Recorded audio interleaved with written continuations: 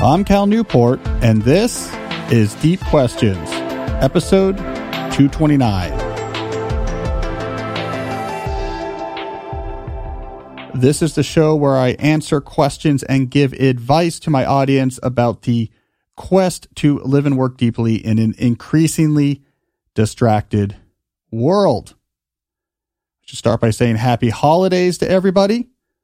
So last week's episode came out the day after Christmas, but Jesse and I recorded it a week earlier, so we sort of forgot that was going to be a holiday episode. So this episode here is coming out early in the new year, but we're recording it just a few days after Christmas. So as we're recording this, we are still in the middle of the holiday break. So last week I said, shoot, Jesse, we should have dressed up for the holiday episode. So I figured today we would rectify that. So if you're watching the YouTube version of this show, which you can find at youtube.com/CalNewportMedia, you will see, for example, I am wearing a festive red shirt. Not my normal blue shirt, but a festive red shirt in honor of Christmas. Jesse also dressed up once again, I would say, not unlike with his Halloween costume. I'm not fully pleased. I think Jesse maybe took it too far, but Jesse, why don't you explain your costume to us? Skeleton.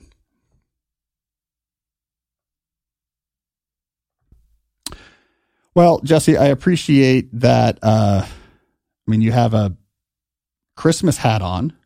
That's kind of festive. I don't know why you're reprising your skeleton costume from Halloween, though. That seems a little bit out of sync with the holiday. Can I tell you a Christmas joke? I don't think so. I'm really not interested in that.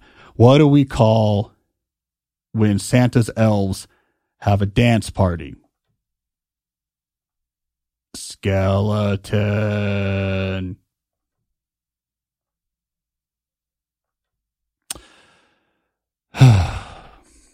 Hold on one second. Yeah. Look, we got to just burn the HQ to the ground. Yeah, just completely demolish it. I'm thinking maybe even salt the earth where the building once stood. Okay? All right, see you in a bit. Oh my. All right, that's enough nonsense. No, it is Jesse's on vacation because it's just a few days after Christmas. He's somewhere warm, so I am solo casting today, which meant, yes, I did have to carry a skeleton across downtown Tacoma Park to bring it to my studio today. My oldest son, is here with me as well in the studio. He's hanging out with me today, so he walked over with me with the skeleton. Here's the best way to explain his reaction to this morning, watching me come to my man cave studio with the skeleton. You know that look you might see a little boy have, like Tom Brady's son, when they see their dad throw the touchdown pass that wins the Super Bowl, that look of just pure pride. All right, take that look in your mind, okay? You have in your mind's eye. Now think about the exact opposite of that. That's the way my son was looking at me as I carried a skeleton and a Christmas hat to my quote-unquote work. All right, well, anyways, let's get rolling with today's episode. Here's what I was thinking.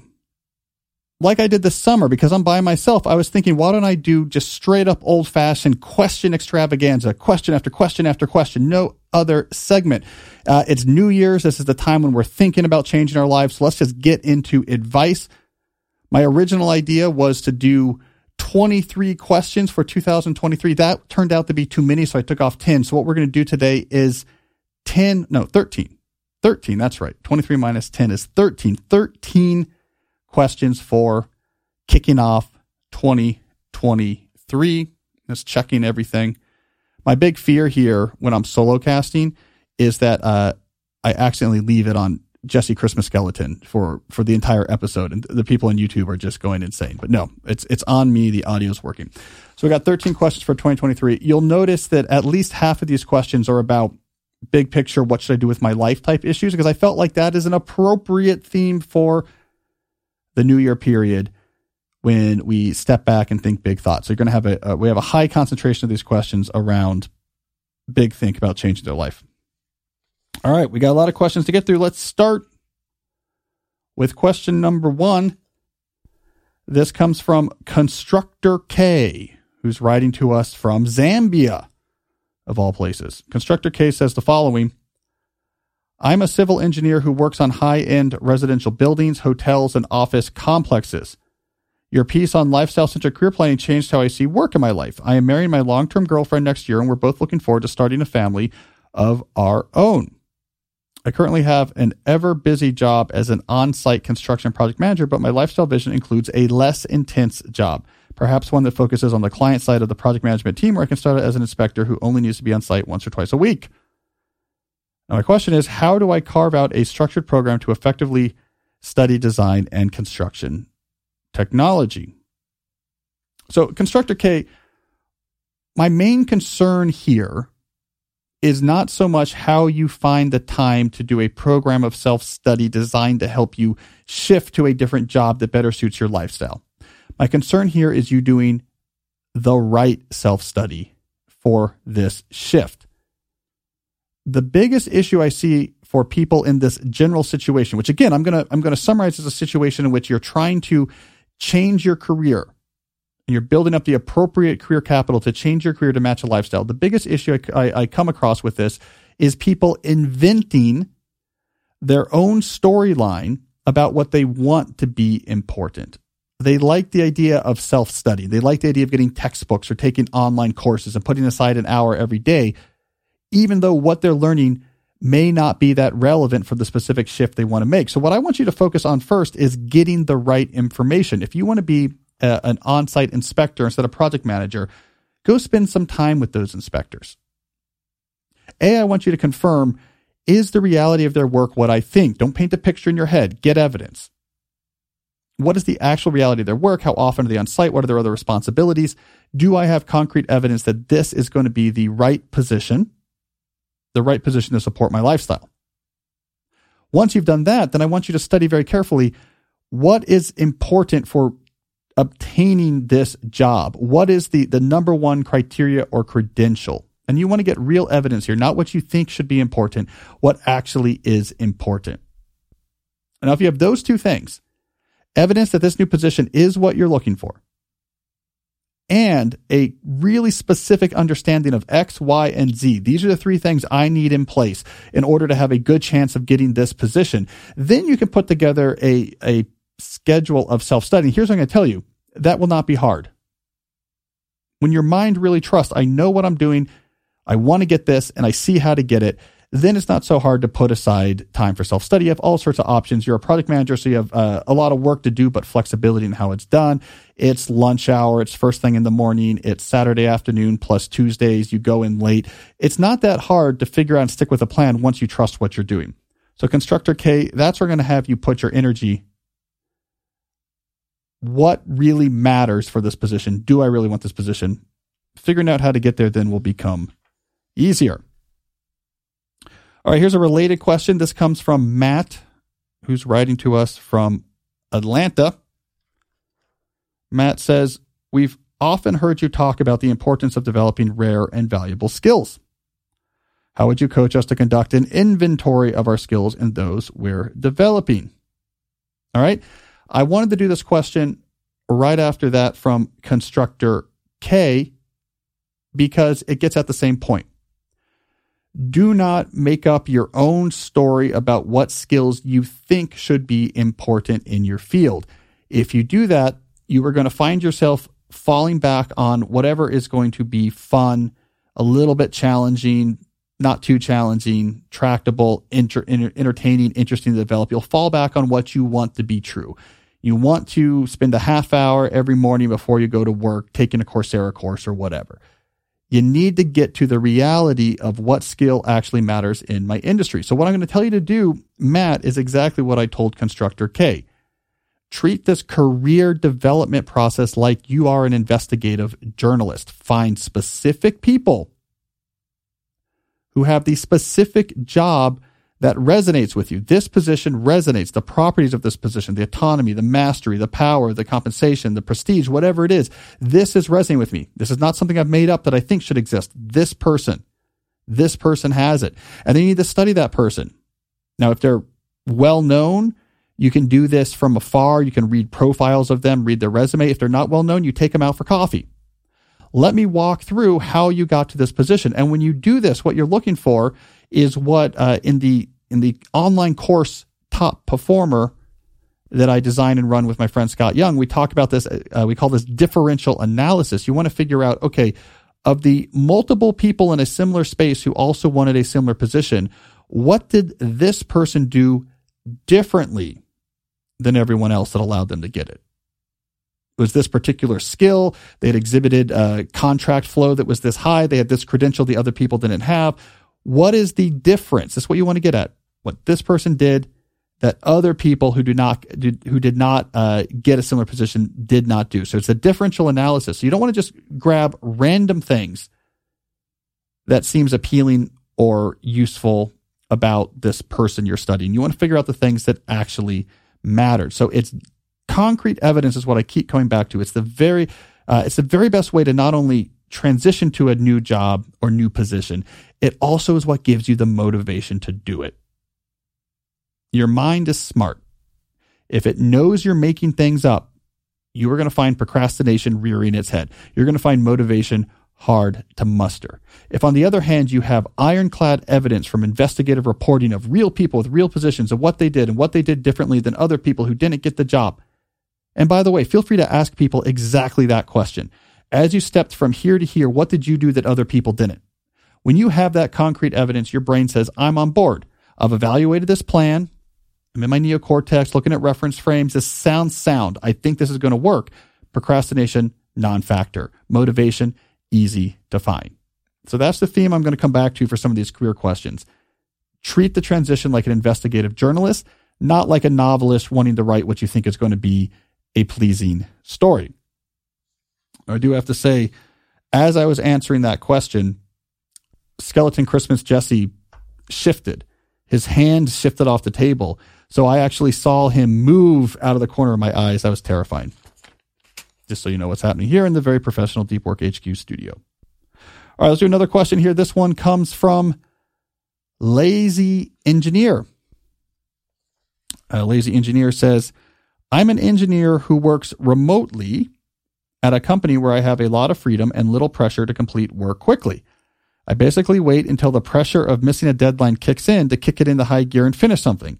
I just don't care to do work most days and end up having a ton of unearned leisure in the form of YouTube and web surfing. Do you have any advice on developing discipline and reining in procrastination when I have little external pressure to get things done? All right, so what I'm going to recommend, Lazy Engineer, and this is a good time for my advice because the New Year's, we're thinking about transformation. So it's really good timing for this question. What I'm going to recommend first is an overhaul of all aspects of your life. This is not just a work problem. I want all aspects of your life to have intention and discipline baked into it. And I'm going to start by walking you through what I mean by this without making any major changes to your job. And it's only after you have done this to all aspects of your life. And this is going to take you, I would say, 6 months. So we're talking about summer 2023 before you're going to then come back and then think, do I want to make a change in my job? So let's start with this discipline question. Let's work with the Deep Life buckets. So as longtime listeners of the show know, when I talk about this idea of living a deep life in a distracted world, I typically break your life up into different categories. We call these the Deep Life buckets. So we have craft, that's going to include your work. We'll start there, but it also includes things like community, constitution, that is like your health. It's also going to include things like contemplation. That's going to be ethics and theology, and so on. So let's start with craft. Without changing your job yet, because you're not ready to change your job. We're just beginning this process of instilling or developing discipline. So what I want you to do with your job is to see the following challenge. How do you build systems that are going to ensure that two things happen? A, work gets delivered consistently ahead of deadlines. And B, the quality of the work you turn in is slightly above expectations. So there's this would be good enough. I do 20% more.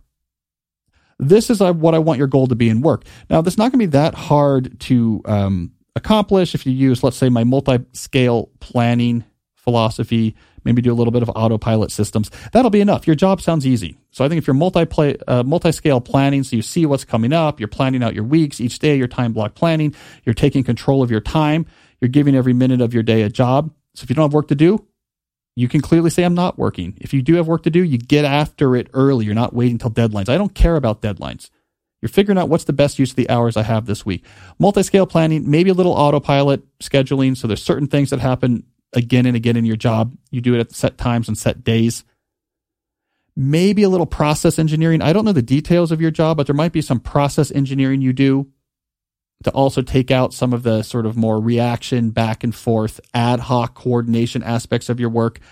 This project comes in, it goes into this, Notion workspace or shared directory. I send a report to the person so they know when to expect it back. I think a little bit of process engineering here, where you really think through how work enters your system, is tracked and executed, how people keep up to date on it. That's also going to help you get a little bit more discipline around this work. So do some combination of that. Multi-scale planning, autopilot scheduling, and process engineering. You can read my book, A World Without Email, for more on that last piece. And you're going to have control of this job.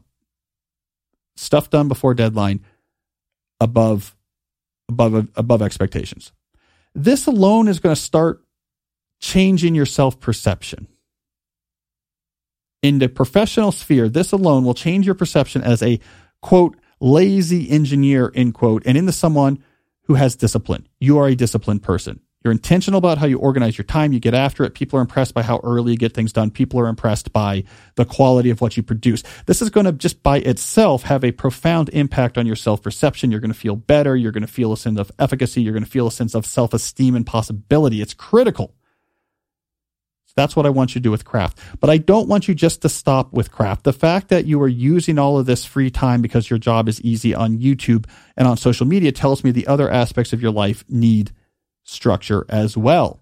And so I want you to start going through those. Let's start with constitution. Get healthy, man. You got time. You're young. I know it from your elaboration. You're young. You have time.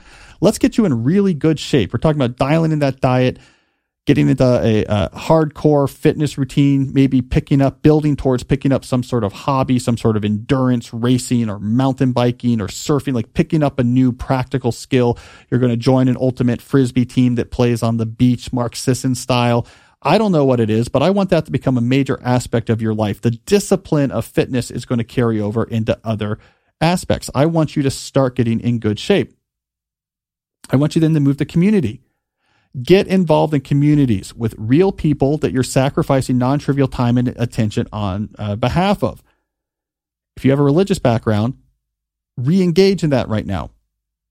If you don't, find another place where you can be useful to other people. You can be involved, being around other people. And what you want to be looking for here is opportunities to serve on behalf of people. This is partially what I want you to be doing when you have free time. Hey, so-and-so from my group is sick. I'm going to organize to get him some meals so you don't have to worry about that. See if he needs to go to the hospital. Start getting out of yourself, serving others. Now your time is beginning to be more structured, more filled. You're exercising. You're getting stronger. You're helping other people. You're organizing events. You're spending time with other people. Move on to contemplation. Let's get that reading habit going. Let's start studying philosophy or theology. Maybe if you have a Jewish background, you say, I'm actually going to really read and study the Torah portion every week. Maybe you have the Christian background. Like this, I'm going to finally read Aquinas. And I'll get secondary sources to help me understand it, but we're going to go through it.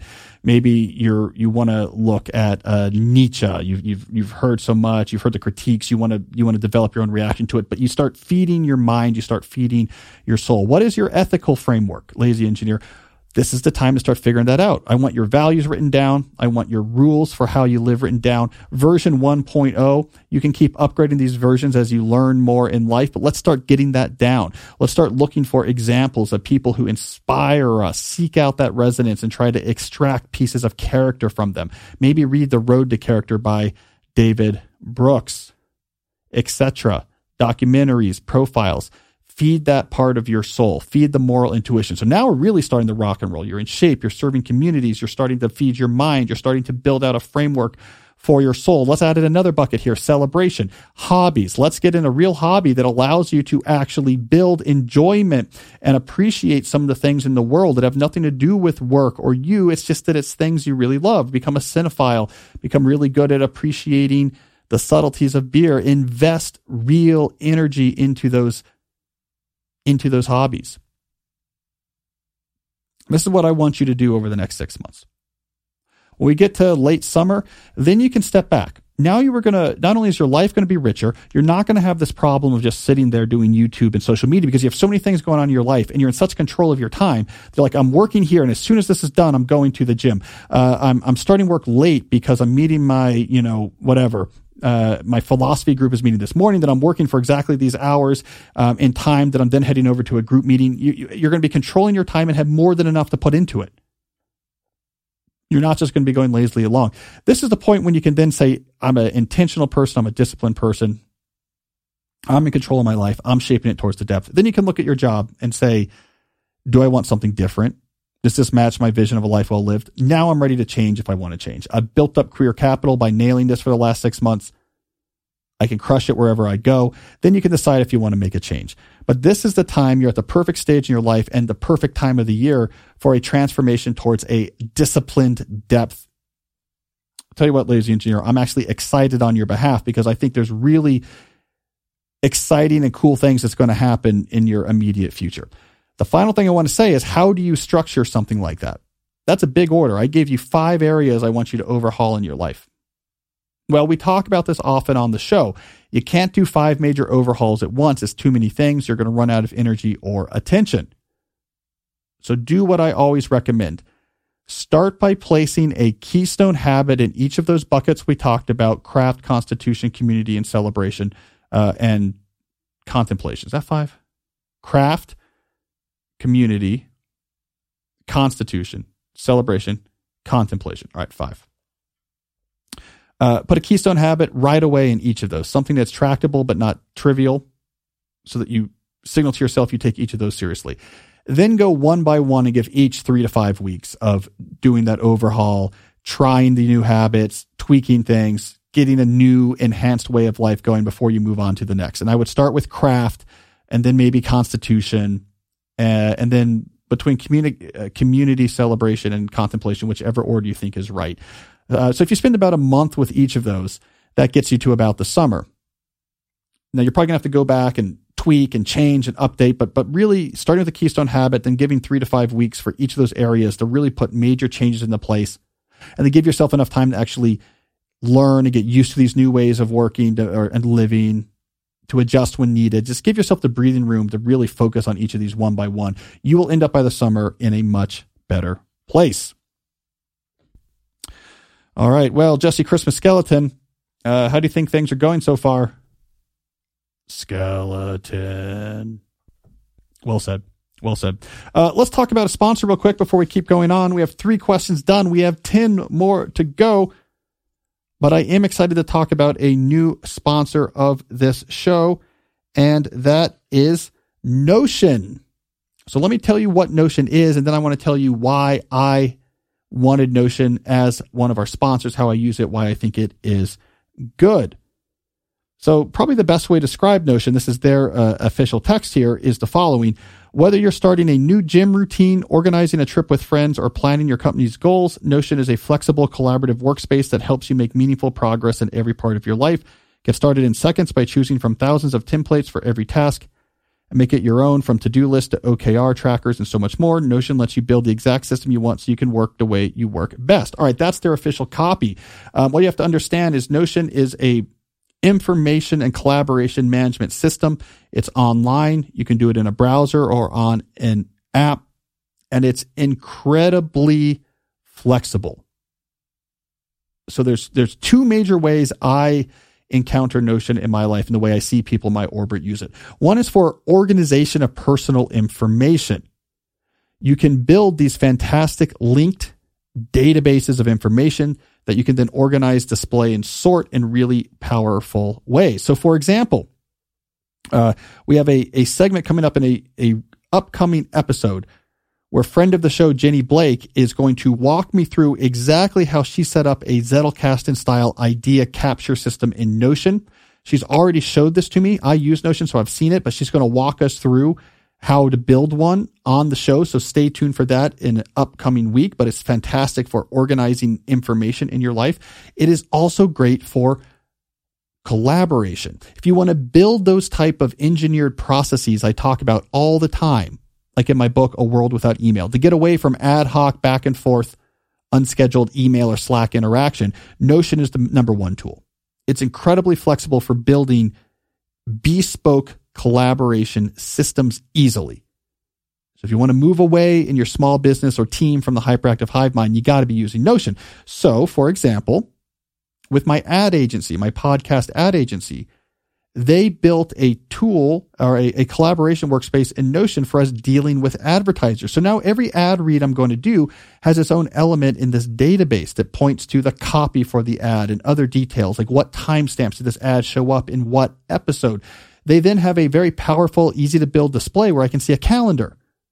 And on each day where I have a podcast coming out, I can see exactly a link to the ads that are supposed to be read that day. And so I can click on that, get the information for the ad, update it with information about when it read, but then I can organize it in another way. Click on another link. They've set it up to show me, oh, here's all of the ad reads from this company.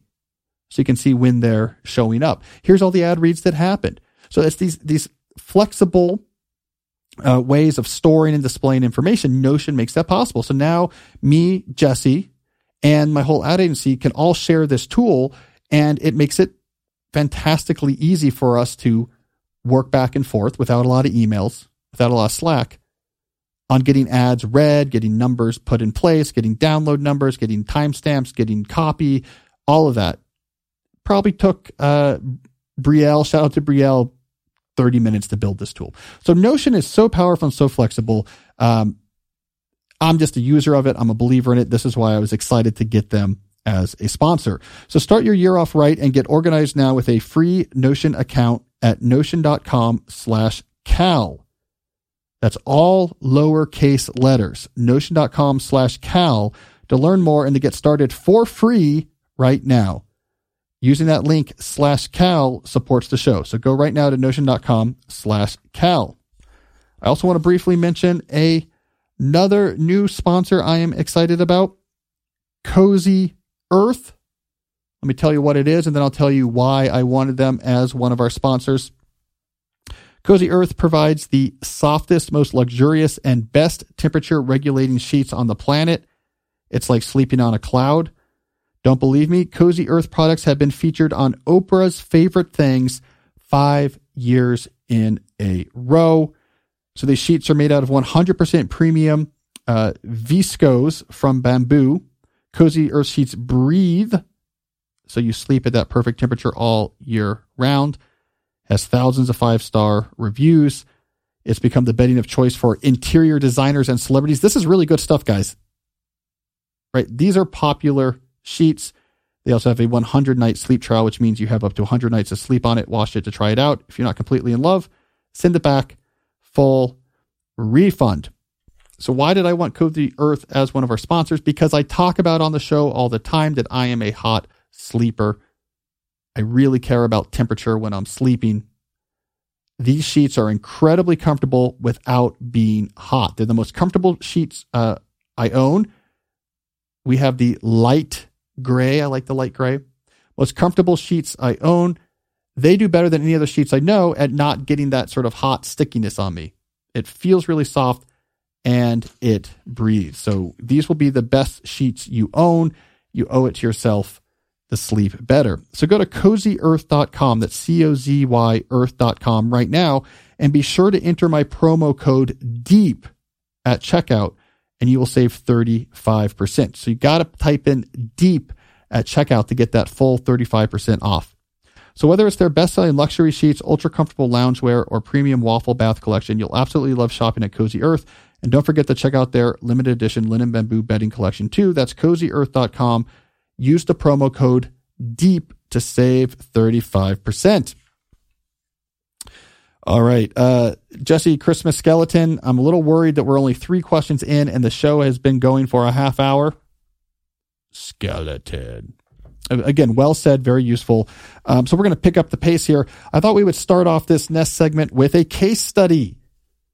All right. So this is a listener, Danny, who's a postdoc in Texas, sent in a case study, which I will now read, a case study of putting the ideas we talk about here on the show into practice. All right, here's Danny's case study. I just graduated with my PhD a couple months ago. I am married and have 5 young kids. 3 of our kids were born while I was working on my PhD. When I started my graduate degree, all I heard was that it was so much work and that my wife should assume I would be gone a lot. When I started, I was at school from 7 in the morning to about 6 at night each day. For research, I even traveled to the South Pacific for 7 weeks. Simply stated, I was away from my family a lot. Many times I questioned whether it was worth it, but I knew what I wanted to do, so I worked harder and longer. When COVID-19 hit, I, along with many other people, struggled with all the disruption and didn't do anything school-related for several months. However, during this time, I happened to find the book Atomic Habits. This was a cry for help, which eventually led me to your books Deep Work and Digital Minimalism. These books and ideas eventually changed my life. It took me about a year of messing around with theories and practices such as time block planning, digital decluttering, and finding time for what was truly important to me when I worked. But when I worked, I was way smarter, and it took about half as much time as it did during my first 2 years of the program. My last year and a half of my PhD, I submitted 6 manuscripts for publication. 1 has been published, 2 have been accepted, and 3 are currently under review. All of this was done by me getting to work at about 8:30 a.m. and leaving between 4:30 and 5 p.m. every day. And some days I even left earlier if I felt the need to go home. I've also read way more books in the past 2 years than I did in my earlier life, and I have been a more present father and spouse, which has truly helped my marriage. Whether you use this or not is fine. I just want to say thank you for making me a better person, researcher, and teacher. Danny, I appreciate the case study. For those who are listening, this is a common tale. When you actually get organized about the allocation of your time, when you actually get organized about how you are going to expend your energy, it can be astonishing how little time it actually takes to produce good, impressive, productive work. This is the biggest issue, I think, with our epidemic of overload and busyness right now, is that we take as a given that how we approach work is just what work means, this sort of frenzied, long hour email, Slack, back and forth on Zoom. And so when we think about productivity or producing, we think about just we have to do more and more of this. We think of it as a game of who can actually tolerate the pain of longer and longer hours of this frantic frenzy. What Danny discovered is that do not assume the way most people work is what work means. If you're careful about what matters and what doesn't, if you focus on the important and either downplay the shallow or consolidate and relentlessly or ruthlessly batch it so it gets done, but the amount of energy, the total energy minutes it gets is shrunk. When we take the unnecessary out of our life, when we get more relentless but more patient in how we approach the important, not there's a deadline next week, I'll see you 7 days from now, but I've been working a little bit towards this every day for the last 7 months. When we get more patient, suddenly you find yourself in a situation like Danny, where I'm not working from 6 to 6 or 7:30 to 6. I'm working 8 to 5, 8:30 to 4:30, and I'm killing it. And I have energy. I'm doing clean shutdowns. I'm home. I'm with my kids. I'm with my wife. I'm reading books. This, I think, is the key to a deep life, is this slower productivity. It is not easy to achieve, but it is absolutely achievable, and it is what you should have in your sights if it is at all possible for you. Throwing more energy at a problem, good luck. It's not sustainable. Throwing smarter approaches to your work, deeper approaches to your work really can make a difference. And this is why, by the way, when people say, I wish I could do deeper work. I wish I could, prioritize depth more. But I can't because, I don't have a staff supporting me. I don't have a spouse supporting me. So I just have to do it the way I'm doing it now. When we actually break it down, that doesn't make sense. Look at Danny. Danny not prioritizing depth, Danny not thinking about deep to shallow work ratios, Danny not being structured and organized in his work was a Danny who was a worse husband and a worse father. He was home a lot less. And when he was home, he was more stressed out. He was more anxious. He needed more support. His spouse had to do more. Danny, who actually started to care about depth over shallowness, intention over frenzy, was a Danny whose hours shrunk, whose work got more corralled, whose attention to the rest of his life expanded, whose need for support was reduced. A slower approach to productivity, a priority of depth, actually helps you corral work in a way where you're in control of it. It makes you a better citizen of the world, a better family member, a better friend. So I think that's a great case study, Danny, and I appreciate it. All right, moving on. We have another sort of deep, what should I do with my life question. This comes from Valeria, a lawyer from Italy. Valeria says the following: I'm a 43-year-old Italian lawyer who 3 years ago also became a mom. After my son's birth, I immediately understood I didn't want to go on working as a lawyer because this job absorbed all of my energies. I've thought about quitting to study psychology, which I really enjoy. But at the end of the day, most of the time I should devote to studying is time I wouldn't be able to devote to my son. And this looks to me like an impossible choice. My son will never be 3 again. Is studying without a clear plan worthwhile? If I choose my son and choose to live fully with what I already have, if I choose psychology, I will choose to subtract some of my present time so as to get ready for a hypothetical future. All right, so let me try to just condense and clarify this question, because there's 3 different things going on. There's multiple things going on here. So you don't want to be a lawyer, and you have this other idea. You're worried that idea is not very clearly thought through, that you like psychology, but just going to study psychology, that's not really a clear plan. And you're worried that any sort of work or any sort of study is time away from your son at a critical point, and you're worried about that as well. Like, should I do anything that's going to take me away from my son? How do I choose between work and family? So there's a lot going on here, Valeria, but I appreciate the question, because these are all real issues that people feel in different ways. And also, I think this is a good follow-up to the case study we just read, which really was about depth and organization and family life and how that all works together. So I had to think about this, Valeria, because, again, there's a lot going on. I wrote down 3 points. Here's 3 observations that seem clear to me from your story. Number 1, you really dislike your corporate lawyer job. Right, this comes through. I read an edited version of the question. Valeria sent me a lot more details. She's done with that job. This seems unambiguous. It's not surprising to me. Those jobs are huge. Energy sucks. It sounds like from your letter also that you're a single mom. It's very difficult to do. If you're not one of the few for which the engagement, you're Julianne Margulies from the Good Wife, where like it really hits a button for you being involved in corporate law, and it's really engaging and energizing. If it's not hitting that button, you're not going to be able to force it. If it feels like a drag now, based on my experience talking to a lot of corporate lawyers, it will continue to feel like a drag. So I think this is unambiguous. We want to get you away from law.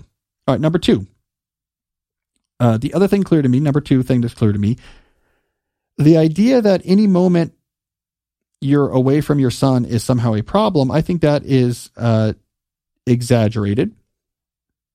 Your son needs a loving presence in his life. He doesn't need you in every minute of his life, though, to develop in a normal, full, fulfilled way. Most kids do not get full one-on-one attention from their parents for their entire sort of toddlerdom. Either that parent is working or that parent has multiple kids, so you're sort of sharing the attention with other things going on. So I think you've set a standard too high. Your son needs to know that you're in his life. You need to be a big part of his life. You need to be a loving, stable presence in his life. He doesn't need to see you every hour. So I don't want you to be so worried about that. You're not the first parent to think about studying or having a job. Your son will be fine. All right, number 3, here's the third clear point that occurred to me as I read your question. Your lifestyle vision right now is haphazard and unclear. This is okay. I understand why this is the case, because there's a lot of frenzy going on right now. You're dealing with a complicated situation. You have this corporate job that was fulfilling these ideas you had about productive employment, and you don't like it, and you have a kid, and your kid's at this important age, and you don't know what to do. And that's a hard, complicated time. And I understand that. And I think as a result of it being hard and complicated, you don't have a lot of clarity on your lifestyle-centric career planning vision. And it comes through in the question where you're kind of taking some psychology courses, then you stopped, and you're thinking, should I just go do that? You are going to get, I believe, a lot of relief and clarity in how to move forward if you take the time to do some systematic lifestyle-centric career planning. We need to fix, Valeria, this image of your lifestyle a year from now, 5 years from now, 10 years from now, something that has all the different attributes, not just professional, where you live, what your day is like, what is your son, what type of school is your son at, what are you home when he comes home from school? Are you living in the countryside on the weekends? Like you have this palpable image of your lifestyle that you can see, feel, and touch. It's palpable. It resonates. Is it a under the Tuscan sun image, or is it you're in Rome and he's on the Vespa with you as you go to the market? As you are now realizing, Valeria, all of my thoughts about Italian lifestyles come from movies. I'm going to get this image really clear. And then you can work backwards and say, okay, what is the most efficient, practical path to this lifestyle? And that's when you start thinking through work opportunities. Are you leaving law? Where are you going? Can you bring your career capital with you? How much money do you actually need for this lifestyle to be supported? If you're living here, you start to work through these details and find a pragmatic path forward. That's the way you want to do it. So like what you're doing here is just working forward from activities and hoping that it leads to a lifestyle, like just studying psychology. Why are you studying psychology?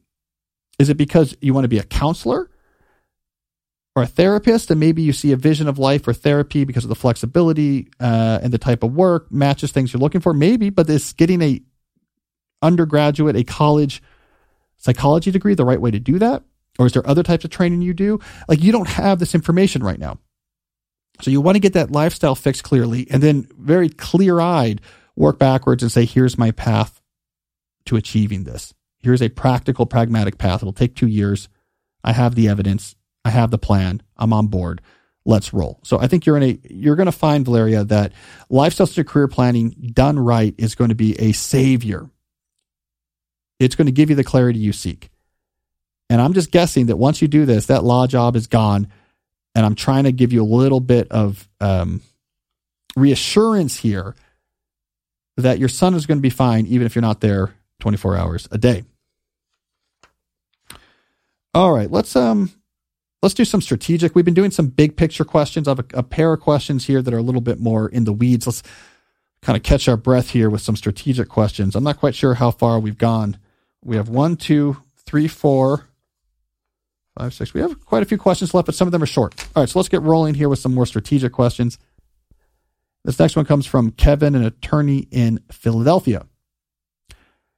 Kevin says, I'm a litigator. My big projects often come in the form of motions or briefs, which can take several days to finish and sometimes arrive unpredictably, causing deadline pileups. How do you manage a strategic plan when your work consists of a large number of somewhat unpredictable, medium-ish sized projects with deadlines? Well, so Kevin, just a quick reminder for everyone.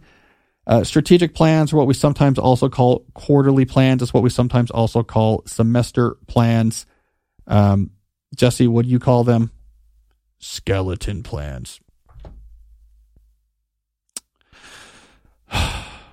But it's a key aspect of our multi-scale planning philosophy that we talk about here on the show. So you have these plans that cover 3 to 4 months. You use those to inform your weekly plan each week. Your weekly plan informs then your daily time block plan. So Kevin is saying, I have a hard time, most of the work I do, I have a hard time accounting for it in a plan that covers 3 or 4 months because the work arrives often unpredictably. It requires 3 or 4 days to complete. I'm not quite sure. Sometimes it piles up. It's just hard to predict. I'm a litigator.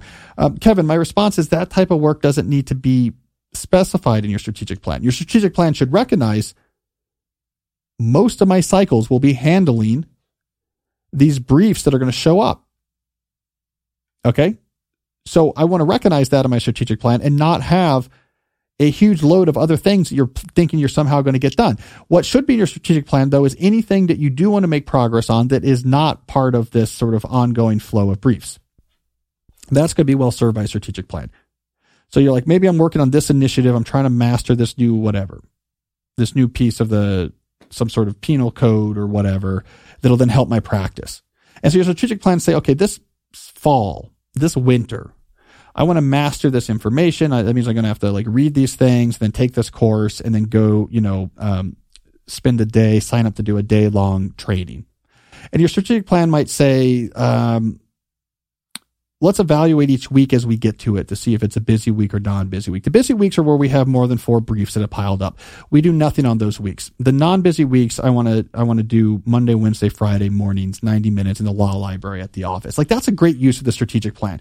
You have a strategy laid out for how to make progress over a longer period of time on a non-urgent but ultimately important projects. Kevin, that's what should be in your strategic plan. These type of work that you're not just going to do in the moment. You don't have your briefs in the strategic plan, but your plan recognizes that those exist. All right, I have another question here. This one's from Bartholomew, who says, I'm involved in the establishment of a new academic research society, which involves creating a website, starting a bulletin, and hosting a conference. I'm trying to get my team to adopt a Newportian strategy with role-based rather than person-based communication. I need some help getting started. Good use of Newportian. I do like the idea of that becoming a term of art. All right, role-based communication. For those who don't know, this is an idea from my book, A World Without Email. The idea is if you have a team or an organization, instead of having all communication be associated with individuals, Jesse Skeleton at calnewport.com, you have communication channels associated with roles or different types of work. This is where you get support, for example, at calnewport.com. You can extend that idea to all sorts of different types of roles. Client queries could be an email address.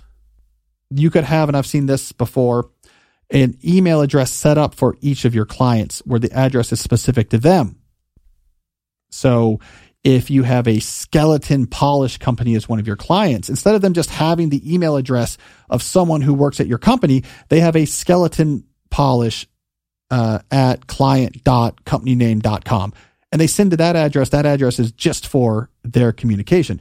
This allows you to break the connection of communication with individuals. And it's not just email addresses, by the way. You can use other types of tools. We talked about our sponsor, Notion. So you could have like a Notion workspace they communicate in. You could have a shared document. You could have a ticketing system. You could have a chat bot. I don't really care about the technology, but the point here is that you have incoming channels tied with roles or specific type of work, not with individuals in your company. Why is that important? Because when a communication channel is associated with an individual, we implicitly associate with that channel the conventions that we're hardwired for when it comes to interpersonal interaction. We're a social species. So we're wired to be social. We have a lot of expectations, a lot of instincts around sociality. One of those instincts, for example, is if I ask you something, you answer me. We're wired to think if someone in my tribe 70,000 years ago ignores me when I'm asking them a question, this is a problem. Maybe we have a beef going here. Maybe I'm going to get, a mastodon thigh to the back of the head if I'm not careful. And we really worry about it. So we expect really quick communication. That carries over to our current world. We have Paleolithic brains in a modern world. So then, I send an email as a client. I kind of want a response right away. I'm like, why is this specific person not responding to me? I read in the responses. Why is this person always have this tone with me? When you're instead sending, using a role or work specific channel, all that goes away. When I'm sending a query to my client name at client.calnewport.com, I have completely different expectations than if I'm sending that to Cal or if I'm sending that to Jesse. And on the flip side, you at your organization can have you can now have very clear rules for how this happens. You covered this on this day. You covered it on that day. We take shifts. Multiple people look at it. We have a daily, this is an example from my book, A World Without Email. There's this daily quick client stand-up where we look at all the incoming communication from the last day and we translate it into task and we answer the quick things and we figure out our responses for the other things and we farm out that work to specific individuals. This means that in between those daily stand-ups, there's no incoming messages you have to monitor and respond to. So I'm a big fan of role-based communication as opposed to person-based communication if you can. So Bartholomew, I gave a lot of examples there. Email addresses at a domain that aren't tied to people. That's a big one. Non-email based channels is another big one. Again, they can be simple. Here is a shared Google Doc. We have our upcoming client check-in meeting dates in bold. Just write in here, anything you want to talk about, any questions, put in notes, whatever, and we'll get to that at the upcoming meeting. I think that's really good. Office hours is really good. We have a client, office hours for these issues. And different people might be there, but when that time is, and you come to those office hours. Anything that depersonalizes interaction between you and the outside world, I think is a good way forward, if at all possible. All right. We got one more strategic question here. And then we got another big picture query. So here's another more strategic question. This comes from Local Optimizer, an AI researcher from New York City. Local Optimizer asks, how do you plan for research projects that have a large variance in how long they could take when you're building out your strategic plan? Again, strategic plan, quarterly plan, semester plan, all the same. It covers roughly a 3 to 4 month period of your life. So here's the thing. In your quarterly plan, you might be identifying this is a big project I'm working on. But you're not being super specific about exactly how much time you're dedicating to this and when. That really happens more at the weekly plan scale if you're doing multi-scale planning. So you might say, I'm working on this research project this semester. I want to try to get to a result by whatever, February. It's in your weekly plan that you say, where am I on this project? How much time do we need? Oh man, I'm really behind. I'm going to put aside the first half of Monday, Tuesday, Wednesday, Thursday, all day Friday, I'm dedicating to this. We really got to make progress. Or on the flip side, it's in your weekly plan where you might say, we're waiting to hear back on something, so I'm not going to spend any time on it this week. Or, hey, this is done. Let's just clean it up on Monday and this project is done. Great. I'll use the rest of my week for other things. So it's really in the weekly plan where big picture endeavors gets translated to actual effort, plans for the expenditure of actual effort. And so when you make the weekly plan, you just assess, where am I? And you allocate time appropriately. So you will naturally titrate back and forth how much time you need based on how the project unfolds. And if it finishes early, great. You either have breathing room or you can say, there's 2 months left. Let's go back and update our quarterly plan and add another project into it. So no big deal.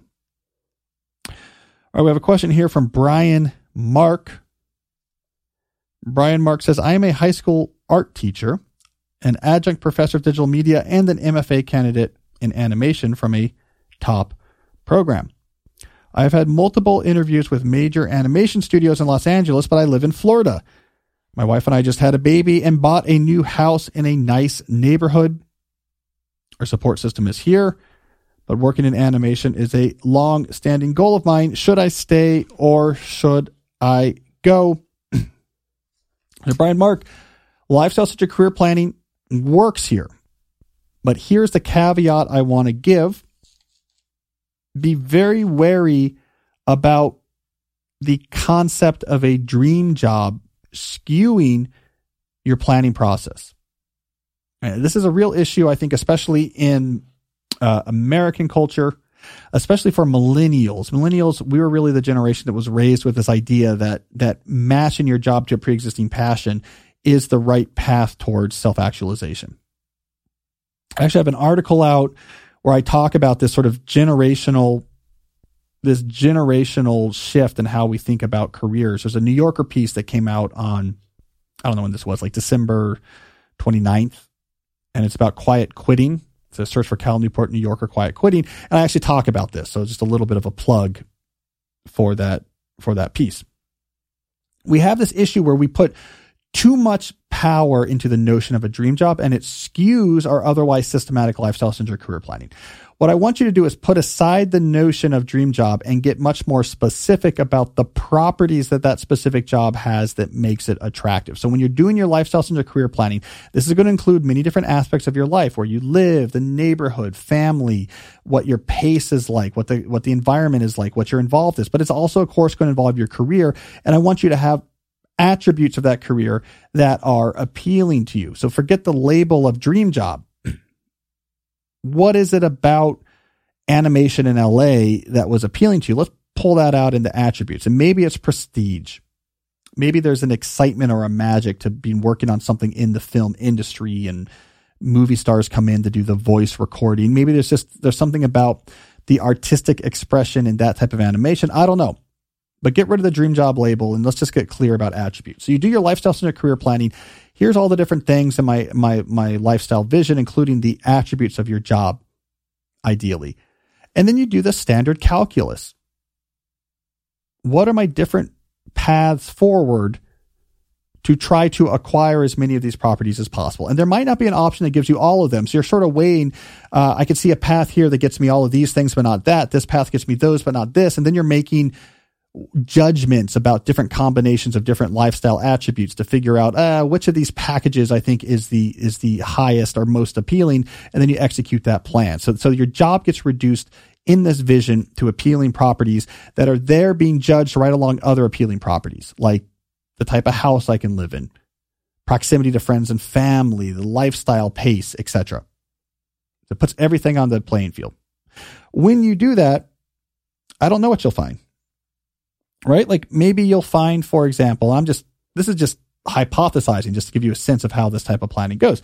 Maybe you find, okay, there's no movie studio animation jobs in Florida, but I can have a career vision that'll take me a few years to get there where I have 75% of those attributes.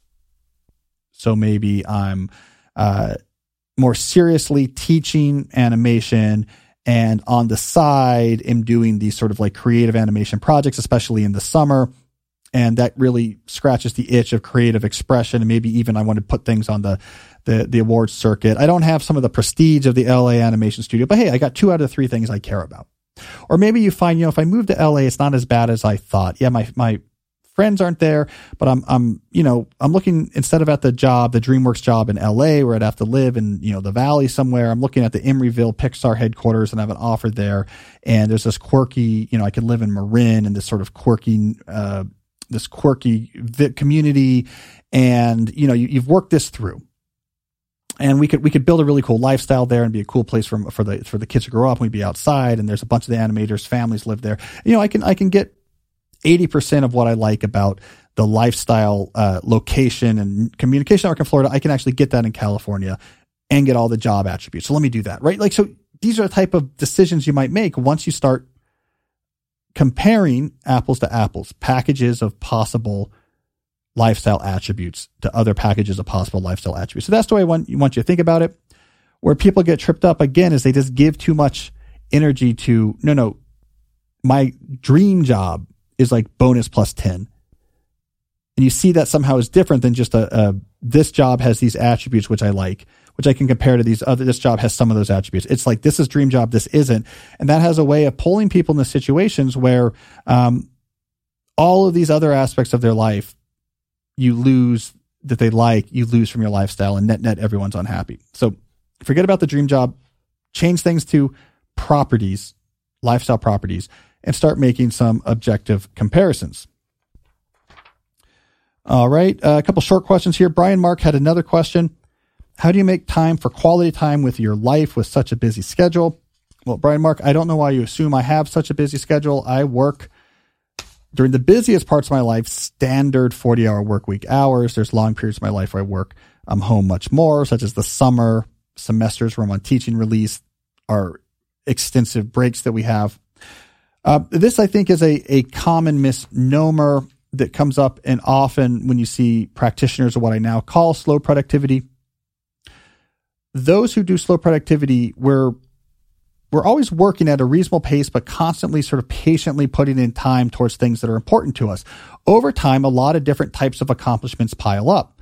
Here's these books. Here's these New Yorker articles. Here's these academic articles. Here's this show you do.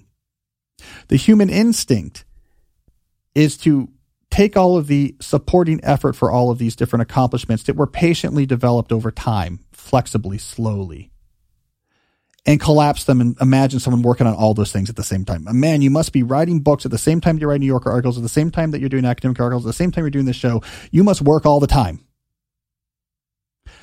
This is the illusion that slow productivity creates, because if you zoom out to larger timescales, even a very reasonable, flexible pace can aggregate a lot of interesting work. And to the outside world, it'll seem like you must be really busy. I am not a very busy person. So I'm done work by 5. I don't work, on weekends, except for I sometimes do Sunday morning writing sessions. I'm not a particularly busy person compared to just about any other job out there. So Brian, Mark, that's not an issue, but I do appreciate this moment to talk about a theme that's gone through this episode. One of the themes that's gone through this episode.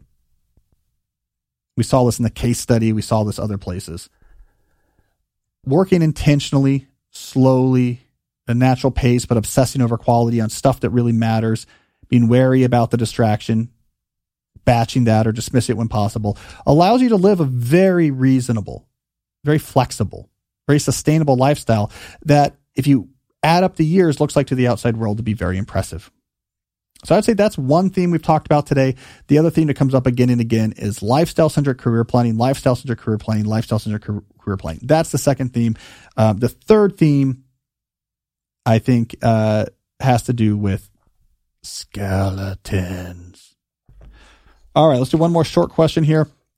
Ahmed says, I heard you mention once that you write book reports on the book you read in order to conceptualize the information better. Can you talk a little bit more about this process? Ahmed, I do not do that.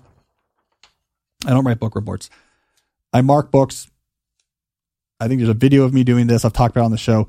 I mark books as I go. My whole thing is I don't want the friction to be too high because that'll slow down the pace at which I read books. A well-marked book you can go back to in about 5 or 10 minutes, replicate most of the main points by just skimming to the pages that are marked and reading the highlighted lines. I'm not a big believer in really high friction systems for consuming books because I just don't have enough time. I want that to seem easy. Pick it up, rock and roll. All right, let me talk briefly about another longtime sponsor of this show. That is our friends at Blinkist. You know I'm a big Blinkist fan. Let me tell you what it does, and then I'll tell you why I'm proud to have them as a sponsor. I'm also going to mention a new feature they have, which I think is cool. So Blinkist is an app that provides you short, roughly 15-minute summaries, both text or audio form, your choice, on over 5,500 nonfiction books and many different long-form podcasts. So you can say, I heard about this book by Cal Newport. What's it about? Click the app. You could be listening to a 15-minute summary or reading a quick summary.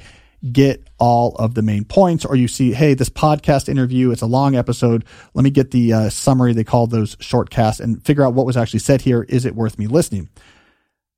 The way I recommend using Blinkist is as your sidekick in trying to figure out what books to buy or not, or which podcasts to listen to or not. If you're interested in a book, read or listen to the Blink, the 15-minute summary. You may say, you know what? That's enough. I get the main ideas. It's not really what I thought. Good. Or you might say, oh my God, this is exactly what I was looking for. And then you go and buy and read the book. So it is like your personal book buying assistant. If you're serious about the reading life, which is a key component of the deep life, you should be a Blinkist subscriber. For example, I just got the Blink for Turning Pro by Stephen Pressfield. I've always meant to read that book. I'd read The War of Art, but I don't know if I want to buy it or not. Boom, 15-minute Blink. I'll know by the end of the day if I'm going to buy it or if I have all the information I need. Here's the new feature I wanted to briefly mention. Blinkist Connect. This allows you to get 2 premium subscriptions for the price as one. So it allows premium users to share your account with another person of your choice. So this is effectively 2 premium accounts for the price of one. So if you're already a Blinkist user or you become a Blinkist user and you know someone else who might like this, you can use Blinkist Connect to share a Blinkist account with that other person. I think that's a great feature. So right now, Blinkist has a special offer just for our audience. Go to Blinkist.com/deep to start your 7-day free trial and get 25% off a Blinkist premium membership. That's Blinkist, spelled Blinkist. Blinkist.com/deep to get 25% off and a 7-day free trial. Blinkist.com/deep. And remember that now for a limited time, you can use Blinkist Connect to share your premium account. You will get 2 premium subscriptions for the price of 1. Let's also talk about ExpressVPN. A VPN is a way for you to gain privacy and security in your internet usage. Here's how a VPN works. Instead of directly connecting to a service like Netflix or a website, you instead create an encrypted secure connection to a VPN server. So anyone who's watching your traffic, so looking at your wireless packets in the coffee shop or your internet service provider, which, by the way, watches what websites you're talking to and services you're talking to and is allowed to and probably does sell that data to advertisers. All they see if you use a VPN is that Cal is connected to a VPN server. His connection is encrypted. I have no idea what they're saying. You then tell that server, hey, what I really want to do is go to a website about how do I fire my assistant for dressing like a skeleton in a way that doesn't expose me to lawsuits. All right. If your assistant is sniffing your packets or talking to your web provider, they have no idea that's what you're doing. Your VPN talks to that website on your behalf. The website then talks to your VPN. It packages up that response in encrypted packets and sends it back to you or your machine. No one knows who you're talking to. It's privacy and it is security. So you need a VPN, especially if you're using the internet away from home. ExpressVPN is the best service to use. Here's the 3 key things it has and what makes a good VPN service good and why I use ExpressVPN. A lot of bandwidth. So you get quick connections.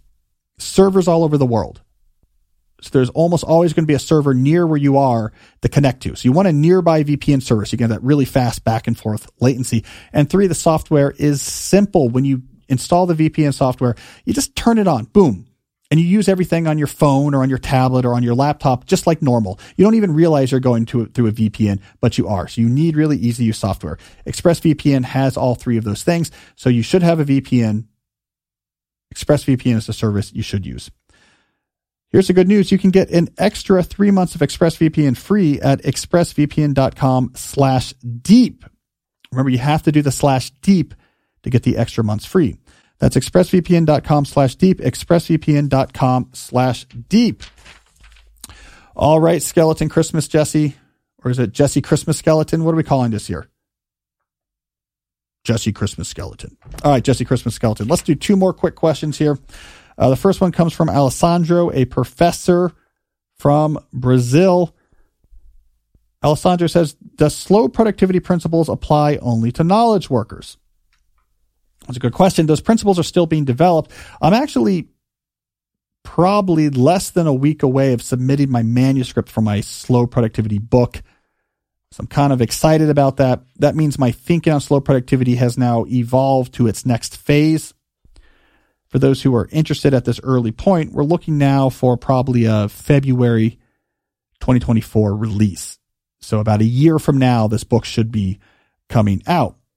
So the principles of slow productivity I discuss in that book: do fewer things, working at a natural pace, obsessing over quality, are targeted, roughly speaking, at knowledge workers. If I want to be a little bit more general, the philosophy that I'm developing applies to those who autonomously apply skill to create new artifacts that have enhanced value. So this covers what we could think of as traditional knowledge workers, like artists or artisans or writers or scientists, as well as what we might think of as more modern knowledge workers. You're a computer programmer, you're a copywriter, you run a freelance business that sells an informational product. So we have this broad notion of people who have skill and some autonomy in how they apply that skill. This is who I'm thinking about when I'm thinking about slow productivity. This is the group for which I think doing fewer things, working at a natural pace, obsessing over quality is a path forward that is incredibly sustainable. It doesn't burn you out, but it also can produce really important, meaningful, high impact work. It's that sweet spot. It's how I think most knowledge work should actually be organized. This doesn't apply, for example, to those who work in highly rote or non-skilled jobs. It also doesn't work for those who have highly structured jobs. So you're an ER doctor. There's a very little autonomy in sense of how you manage your day or apply your skill. It's here's the board, here's who's next. It's hair on fire, go, go, go until your shift is over. So it doesn't apply to everybody. But those who have some autonomy and applying skill to create new artifacts with value, be them informational or physical, I think slow productivity can play a role. So I'll, of course, talk more about this book as we get closer. But basically, part one of this book, I explain how the notion of productivity and knowledge work has just spiraled into out of control. It's not a sensical definition. It's not a definition that produces a lot of value. It's almost accidental. I'm really getting that history. And then I argue what we need then is an alternative that's way more intentional. Slow productivity is that alternative. It builds on some of the foundational ideas of other slow movements and applies it to the notion of slow productivity. And then we really get deep on those principles. It's going to be a cool book, but we still have a year. So we'll sort of temper our excitement for this book for now. There's a lot of time until it's really ready to come out. All right, one last question. This comes from Diamond Michael, a writer from Denver. So question 13 questions for 2023. This is question 13. Diamond Michael says, over the years, I have had numerous situations where I've tried to launch a freelance business idea with little or no capital. At the point in which the resulting financial scarcity becomes too much to bear, I resort to a regular full-time or part-time job in order to yield a steady income. The problem is, it seems like the more well-paying my job, the greater the expectation in terms of work hours and energy investment. This, in turn, reduces my time and energy bandwidth to devote to the deep work tied to what I, quote-unquote, want to be doing. So I'm curious as to what your advice is in resolving this dilemma, where my energy and attention are directed in two different directions. All right, so Diamond Michael, we have to get way more systematic about what you're doing here. Two pieces of advice to offer. First is going to be the piece of advice we've been saying throughout this entire episode. Lifestyle-centric career planning.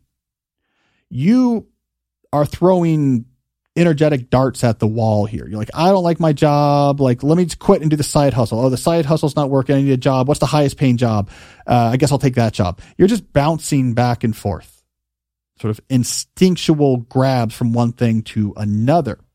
Let's get more systematic. Develop a clear vision of what you think a life well lived looks like. All the different aspects of your lifestyle, the properties of your work, but the properties of where you live, your community, the different types of things you're involved in. All of the attributes of a lifestyle vision that really resonates. Get this really clear. And then figure out pragmatic paths to get there. This will inform what you need out of your job. Where you're going to live, what your lifestyle is like, how much that costs, what type of properties you get out of your work. This will help inform what type of job you need.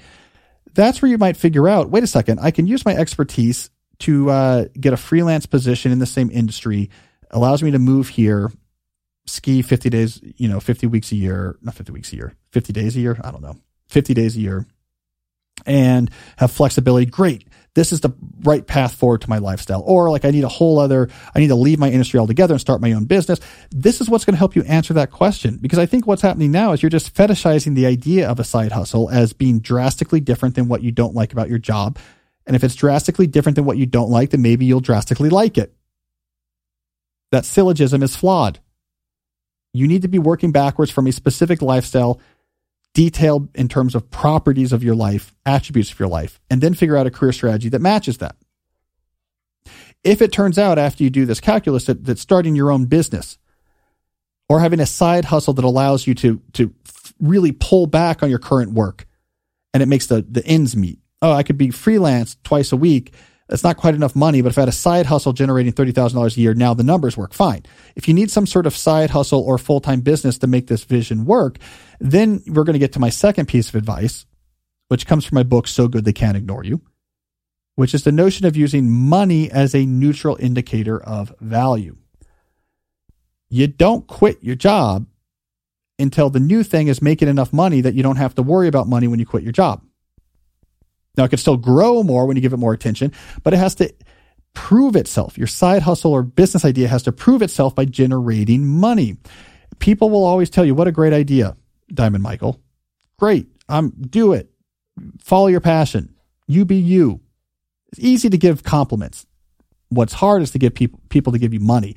They will not give you money unless they actually like what you're offering. So use money as your neutral indicator of value. When your business or side hustle idea is generating sufficient money to support you, then you make the change in your other job. And if it's not, that means it's not a good business. It's not a successful side hustle. Don't flee that feedback. That's the most realistic feedback you're going to get on the viability of your option. All right. So those are my 2 pieces of advice. Do lifestyle-centered career planning instead of action-based career planning. Quitting will be exciting. Disruption will be exciting. My own job is better than one where I work. That's action-based career planning. That's just giving into your gut and fleeting emotions in the moment. Be more systematic. And if that plan does point towards the need for you doing something on the side or something on your own, let money be your neutral indicator of value. If people aren't paying you for it, it's not a good idea, no matter how much you think it is your dream. All right, Jesse Christmas Skeleton. I think that's all the time we have for today. Any closing words of wisdom? Skeleton. All right, I promise everyone before you not only delete this podcast from your phone, but actually smash your phone and have the pieces dissolved in a vat of acid, Jesse will be back next week. There will be no skeleton. We'll get away from this nonsense. We'll get back to a normal episode. But until then, as always, stay deep.